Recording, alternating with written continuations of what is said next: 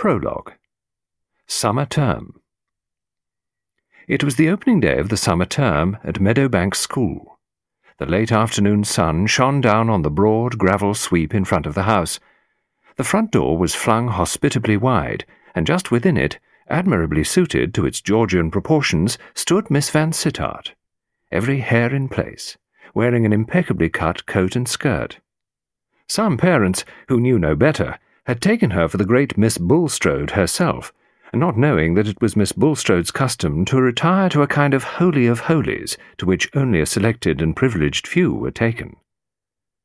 To one side of Miss Van Sittart, operating on a slightly different plane, was Miss Chadwick, comfortable, knowledgeable, and so much a part of Meadowbank that it would have been impossible to imagine Meadowbank without her. It had never been without her. Miss Bulstrode and Miss Chadwick had started Meadowbank School together. Miss Chadwick wore pince-nez, stooped, was dowdily dressed, amiably vague in speech, and happened to be a brilliant mathematician. Various welcoming words and phrases, uttered graciously by Miss Van Sittart, floated through the house. "How do you do, Mrs. Arnold?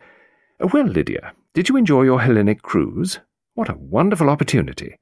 Did you get some good photographs?" "Yes, Lady Garnet. Miss Bulstrode had your letter about the art classes, and everything's been arranged. How are you, Mrs. Bird?" "Well, I don't think Miss Bulstrode will have time today to discuss the point. Miss Rowan is somewhere about if you'd like to talk to her about it." "We've moved your bedroom, Pamela. You're in the far wing by the apple tree." "Yes, indeed, Lady Violet. The weather has been terrible so far this spring. Is this your youngest? What's your name?" "Hector. What a nice aeroplane you have, Hector." "Très heureuse de vous voir, madame. Ah, je regrette, ce ne serait pas possible cet après-midi. Mademoiselle Bulstrode est tellement occupée. Good afternoon, Professor. Have you been digging up some more interesting things?" In a small room on the first floor, Anne Shapland, Miss Bulstrode's secretary, was typing with speed and efficiency. Anne was a nice-looking young woman of 35, with hair that fitted her like a black satin cap. She could be attractive when she wanted to be, but life had taught her that efficiency and competence often paid better results and avoided painful complications. At the moment, she was concentrating on being everything that a secretary to the headmistress of a famous girls' school should be. From time to time, as she inserted a fresh sheet in her machine, she looked out of the window and registered interest in the arrivals. "Goodness," said Anne to herself, awed, "I didn't know there were so many chauffeurs left in England." Then she smiled in spite of herself, as a majestic Rolls moved away and a very small Austin of battered age drove up.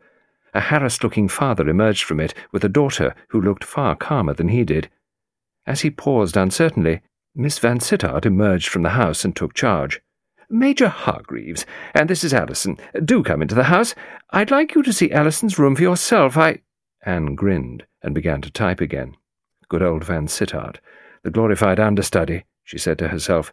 She can copy all the Bulstrode's tricks. In fact, she's word-perfect.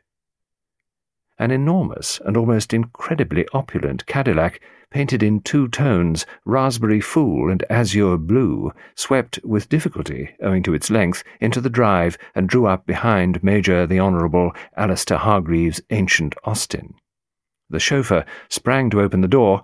An immense, bearded, dark-skinned man wearing a flowing abba stepped out. A Parisian fashion plate followed, and then a slim, dark girl. "That's probably Princess What's-her-name herself," thought Anne. "Can't imagine her in school uniform, but I suppose the miracle will be apparent tomorrow."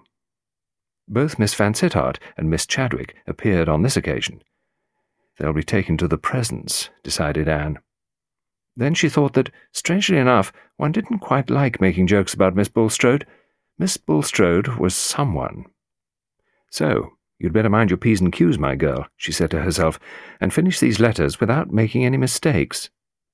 Not that Anne was in the habit of making mistakes. She could take her pick of secretarial posts. She had been PA to the chief executive of an oil company, private secretary to Sir Mervyn Todhunter, renowned alike for his erudition, his irritability, and the illegibility of his handwriting. She numbered 2 cabinet ministers and an important civil servant among her employers, but on the whole her work had always lain amongst men. She wondered how she was going to like being, as she put it herself, completely submerged in women. Well, it was all experience. And there was always Dennis, faithful Dennis, returning from Malaya, from Burma, from various parts of the world, always the same, devoted, asking her once again to marry him. Dear Dennis, but it would be very dull to be married to Dennis. She would miss the company of men in the near future, all these schoolmistressy characters, not a man about the place, except a gardener of about 80. But here Anne got a surprise. Looking out of the window, she saw there was a man clipping the hedge just beyond the drive, clearly a gardener, but a long way from 80. Young, dark, good-looking. Anne wondered about him. There had been some talk of getting extra labour, but this was no yokel. Oh well. Nowadays people did every kind of job. Some young man trying to get together some money for some project or other, or indeed just to keep body and soul together. But he was cutting the hedge in a very expert manner. Presumably he was a real gardener after all. He looks, said Anne to herself, he looks as though he might be amusing. Only one more letter to do, she was pleased to note, and then she might stroll round the garden. Upstairs, Miss Johnson, the matron, was busy allotting rooms, welcoming newcomers and greeting old pupils. She was pleased it was term time again. She never knew quite what to do with herself in the holidays. She had 2 married sisters with whom she stayed in turn, but they were naturally more interested in their own doings and families than in Meadowbank.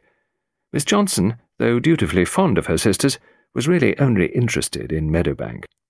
Yes, it was nice that term had started. "Miss Johnson?" "Yes, Pamela?" "I say, Miss Johnson, I think something's broken in my case. It's oozed all over things.